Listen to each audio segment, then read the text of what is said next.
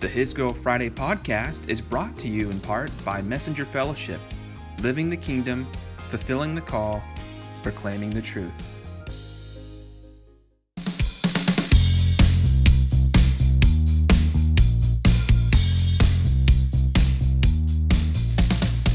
How's it going, guys? This is Cameron Fry with His Girl Friday, coming at you Saturday afternoon, 12:20 p.m. Central Time. Hope you're doing well.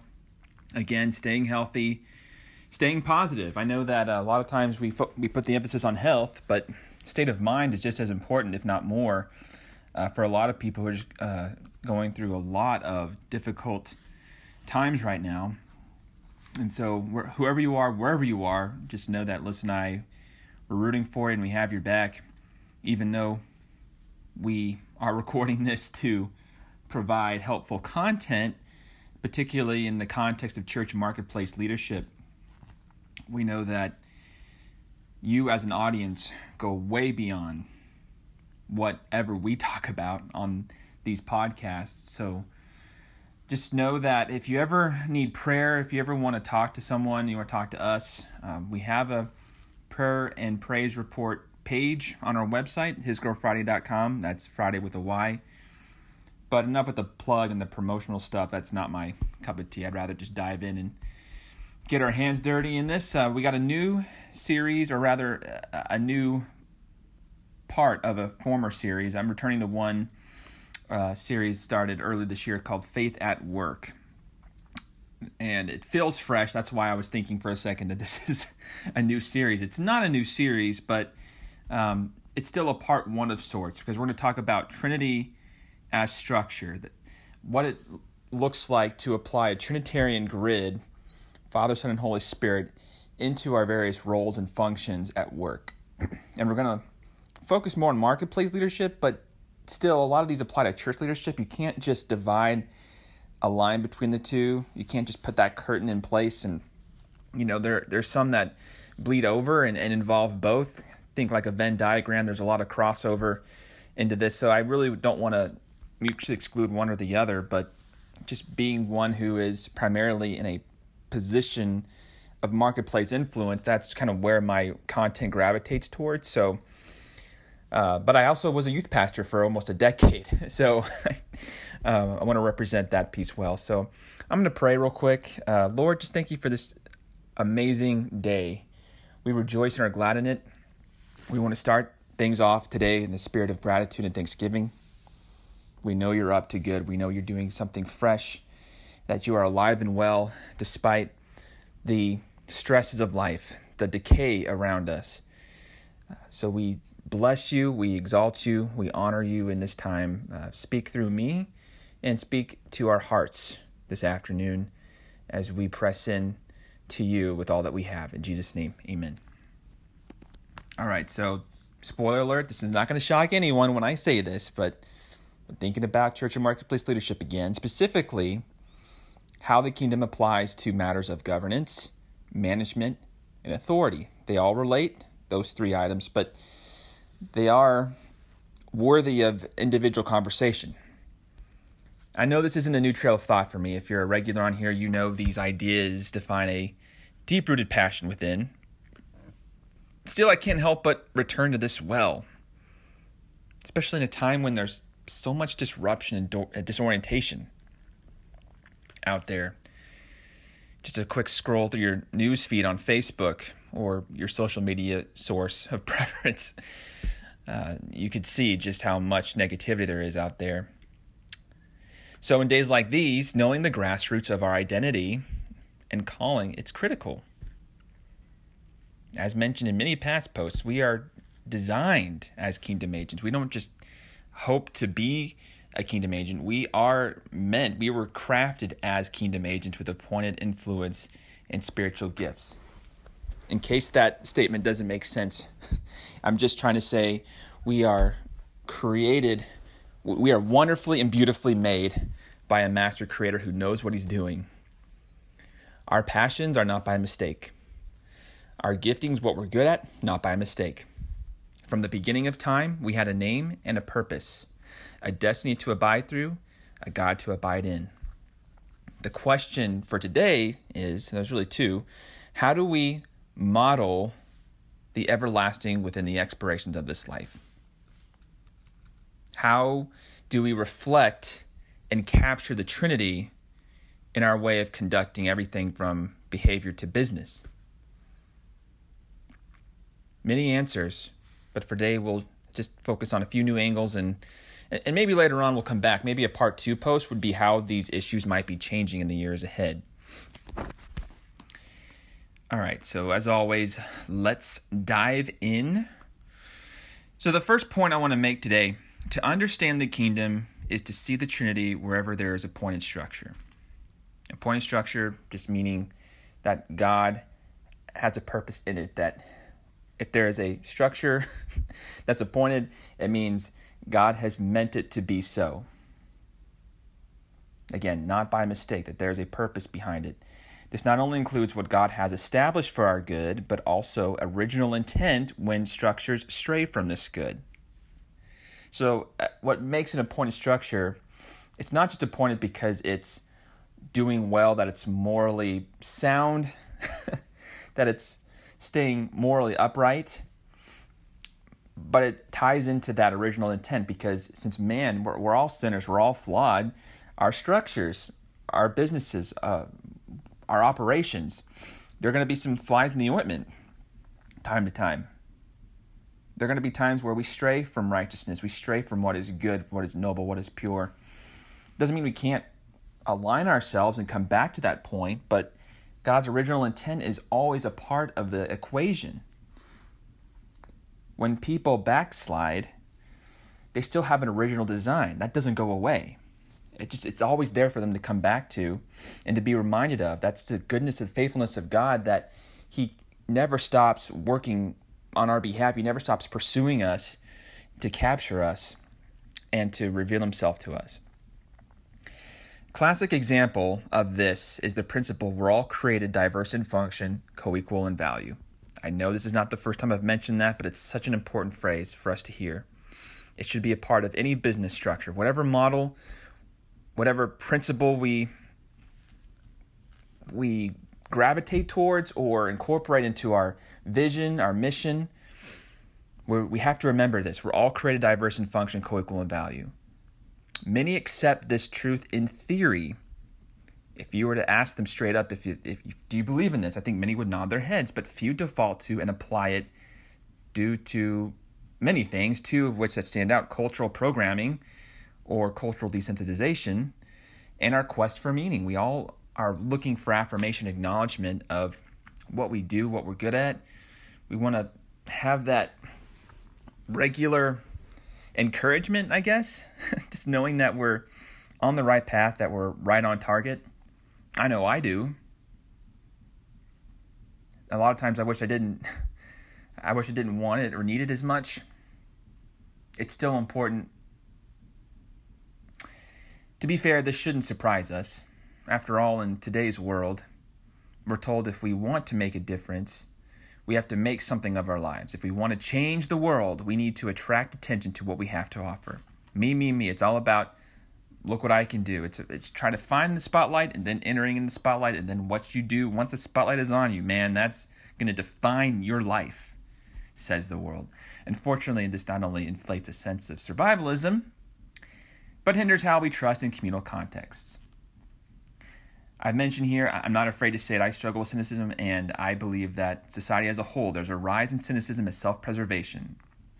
It's almost like the real contagion. It's the real virus going on. You could say fear and anxiety, but really it's just we are so walled up these days. We are manufacturers of our own safety.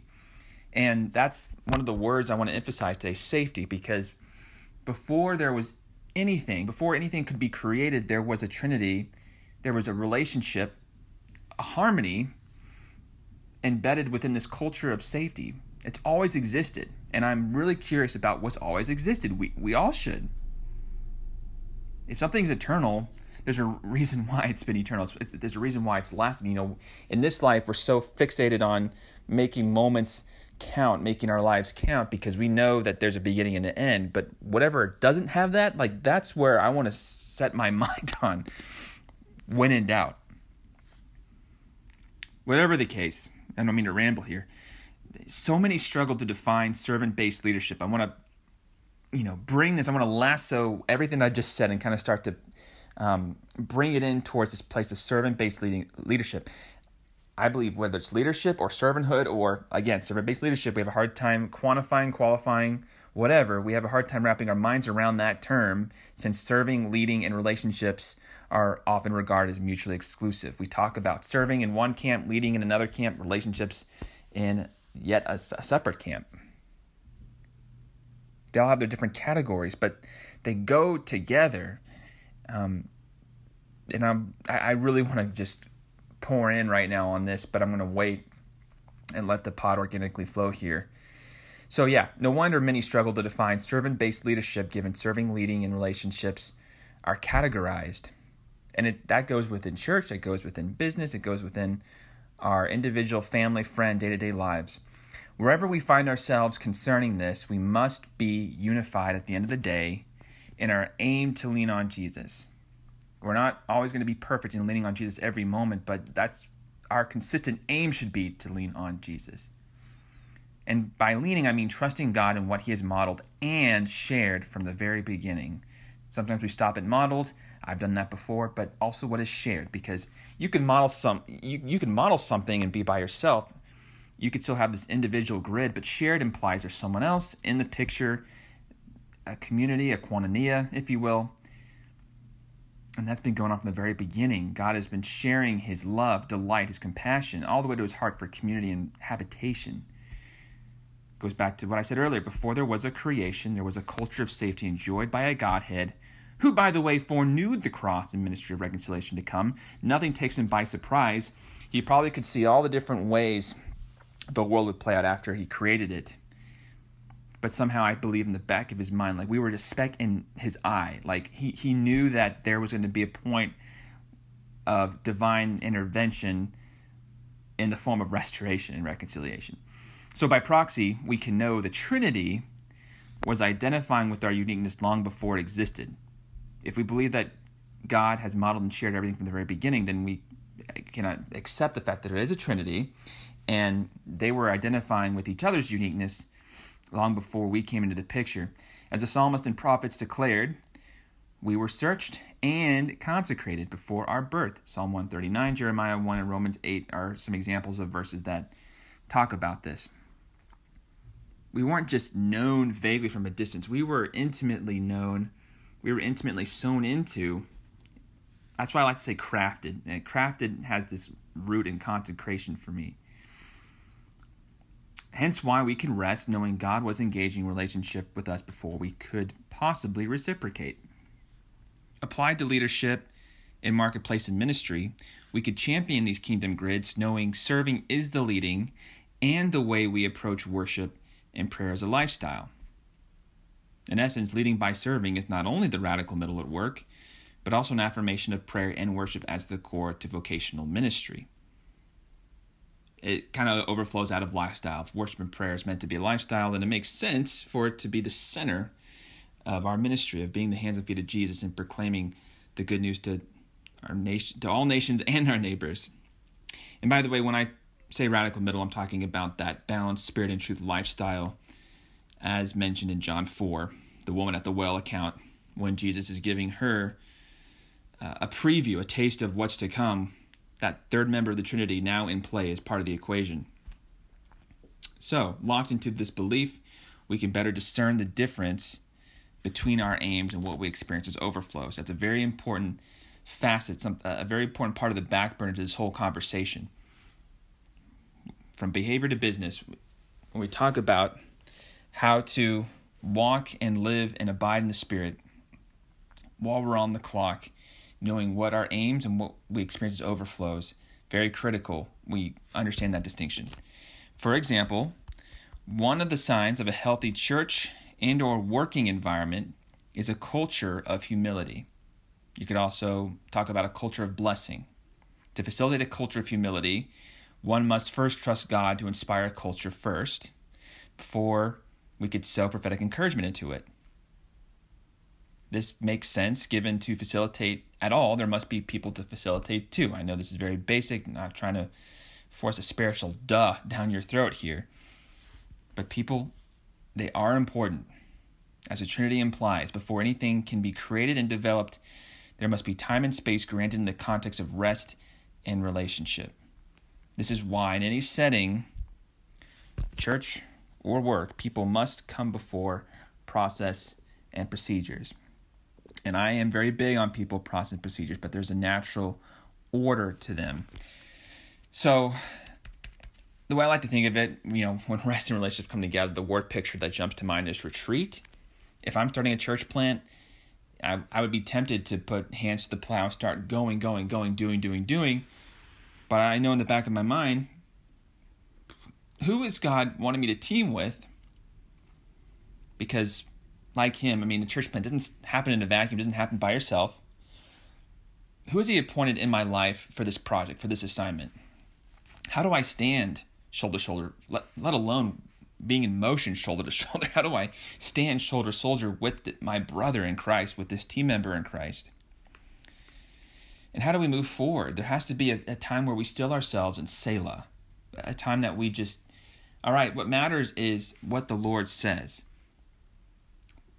Aligning ourselves to his initiatives and his direction, his timing, because sometimes, maybe we have this project that we feel really right about, but we get the timing's not off. We assume it's right. We don't wait on the Lord to confirm that it's right. People help us keep accountable in this way. It's one of the points I'm going to drive home in a few minutes here. In business, we see this practical information phases. The whole concept that people must come before process procedures. We see this in business through the fact people create the program, not the other way around. I'm thinking about programmers as I say that. Computer scientists, they probably understand this in a whole different light. But in business and marketplace leadership, people create the program, not the other way around. Basic, but very important. If you want to accomplish groundbreaking initiatives, don't just seize the opportunity to serve, but pour into connectedness. Maximize your availability. Don't simply seek to learn, but seek to burn for what motivates your team. This is very important for us to understand.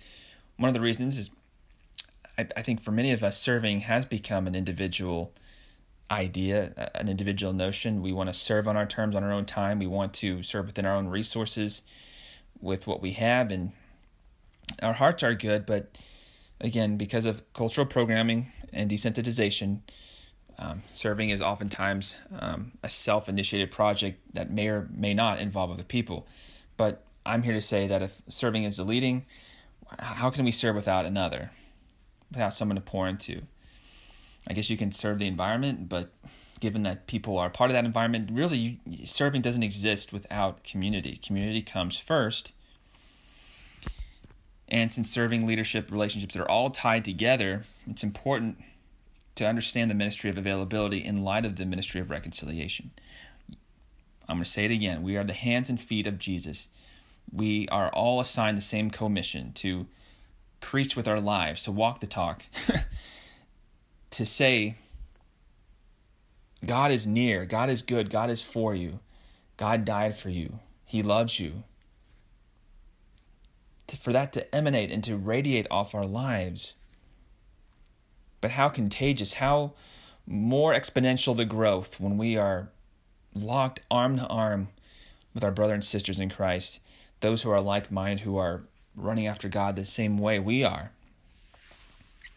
It's easy when we talk about it, I think, in church and evangelism, discipleship, stuff like that. But in marketplace, how do we do that? Because there's no guarantee we're going to gel or have chemistry or cohesion with our team members. And just putting yourself last, just remembering that, I'm here to serve, I'm here to learn, I'm here to pour in. But if all else fails, I can't get caught up in how people are loving me, of what they're giving to me. It's like I am here at my job. I'm on the clock to do good work. God has guaranteed that. He has seen it from the beginning, the good work that I was going to do, and He gave me spiritual giftings in light of that good work. That's, again, why it's not by mistake. Where we are, what we're doing, it may be seasonal. We may feel like it's a mistake. It's not. God is in it. He is behind it, and He is before you. Even if you realize it or not, He is blazing a trail before you, and there's a perfect time for you to walk on that trail. But for now, learn the rhythmic, effortless motions of grace. Know how it applies when you love your colleague, your client, your subordinate, your team member, however it looks, when you love without the expectation of something, of it being reciprocated. I mean, that just goes back to the Trinity. Remember how I said that, the Trinity existed in perfect harmony and we were a speck in God's eye. We were known before we could love God back. God is not a God that, or His nature is contingent on it being a two-way street with man. How many men does God love and they don't love Him back? I mean, there's so many one-sided relationships, and one of our fears and insecurities are, doing good things to people and it being one-sided, and that there was not going to be a return somehow. Don't do it that way. Don't perceive that way. Whatever you do, do unto the glory of God, knowing you can cultivate community through prayer and worship, even if you can't always pray and worship together. You can cultivate community by, yes, of course, love in person, serve, be kind, be compassionate, be understanding, ask questions, don't be afraid to initiate and to give people benefit of the doubt even if they don't deserve it. Be forgiving, be gracious, be the fruit of the Spirit to your team members. But remember, as servant leaders, the greatest impacts start by perceiving each function, each engagement as an expression of praise to God. When you're on the clock, whatever work function you're doing, you're in an Excel spreadsheet, it's worship to God. You're on the phone with a client, they may be really upset with you, but even then, it could be worship. And maybe the rest comes later, but you could also kind of taste and see simultaneously. Oftentimes, when you're perceiving a work function as worship, there is rest to be had there, where it's like, this is not going to there's peace in knowing that a difficult moment is not going to make or break your day, because deep down it doesn't define who you are. And culture says every little thing defines who you are, the big and the small. But you know that there is a spirit and truth life, that radical middle at work, which in summary is as follows. And we're going to bring this pot in for a landing. Value comes before function, people come before program, and safety comes before creation. When we talk about Trinity as structure in the marketplace, this also extends to church life as well. Value comes before function, people before program, safety comes before creation. This is all true because of what's been modeled from the beginning of time for all eternity. So just wanted to offer those concise, bite-sized summary statements of what this blog's about. A few words to the wise real quick. Don't ever use programs to manipulate safety or emotional margin for that matter. Don't use your agenda to create this buy-in to maximize the efforts of your team members, or if you're a boss, your subordinates. Because truth is, when you look at the Trinity, safety has always been there in the context of harmony and selfless love. They didn't have to create safety. Safety was already there. Safety is the overflow. And yes, it's easy to think programs as the aim, but unless you're talking about literal safety, unless you're talking about fire codes and making sure you have your evacuations set, let the culture of safety be something that God precipitates as an overflow. You focus on, how do I serve the body? How do I love in this moment of serving? It may be creating clarity through tightening your procedures, your instructions, giving someone, a team member a task, or inviting them into a task, or, asking for their guidance, not overstepping or just trying to do things on your own strength, on your own terms, on your own watch, your own dime, whatever. But learning how to abide in Christ by leaning on others. In doing that, you're essentially leaning on Christ as well. You want to focus on how to be the best servant leading team member who has this light in him. You're just wanting to extend that likeness and that light to other people. But it can't happen without fearless expressions of love and seeing all that you do as signs of prayer and worship. And by the way, as you do this, when you encounter difficult moments at your job on the clock, know that there's always that opportunity, that moment that you can grasp, just inviting God's courage and strength into that moment where you are casting your cares upon the Lord. You're casting your fears and anxieties upon the Lord. And in turn, that will help fuel that praise and worship in the moment, or prayer for that matter. Going back to that idea about that community helps us stay accountable. While dependency keeps us accountable to community, this dependency must always be anchored in Christ alone. Otherwise, whatever expressions of love we convey will be contained or misleading. Also, comparisons based on insecurity can be just as lethal as untimely agenda. So if you ever need a litmus test to gauge the purity of your relational intentions, ask yourself, am I resting in my faith? Am I giving God room to invade? Am I helping others taste and see that God is good? I encourage you to add to that list. There are many other questions you could add. Maybe that could be a personal assignment for you. But I guarantee when you do this, you're calibrating yourself to God's faithfulness operating within you, His power to resonate, His power to save and to serve through you, really, as a willing vessel, as an open-hearted servant of the Lord. And as you do that, as you calibrate to God's faithfulness, you could rest assured knowing that any effort rooted in striving will ultimately not succeed. That's God's grace, a classic example of it applied to good work. We should want that to be the case. We shouldn't want striving to be a pattern or a habit in our lives, because that will burn us out. And the Lord knows that. Lean on me. My yoke is easy, my burden is light. Let me be your success. Don't let the world's definition of success be this aim for, I am your aim, says the Lord. Let me be your aim, and whatever happens, let that be an overflow. For instance,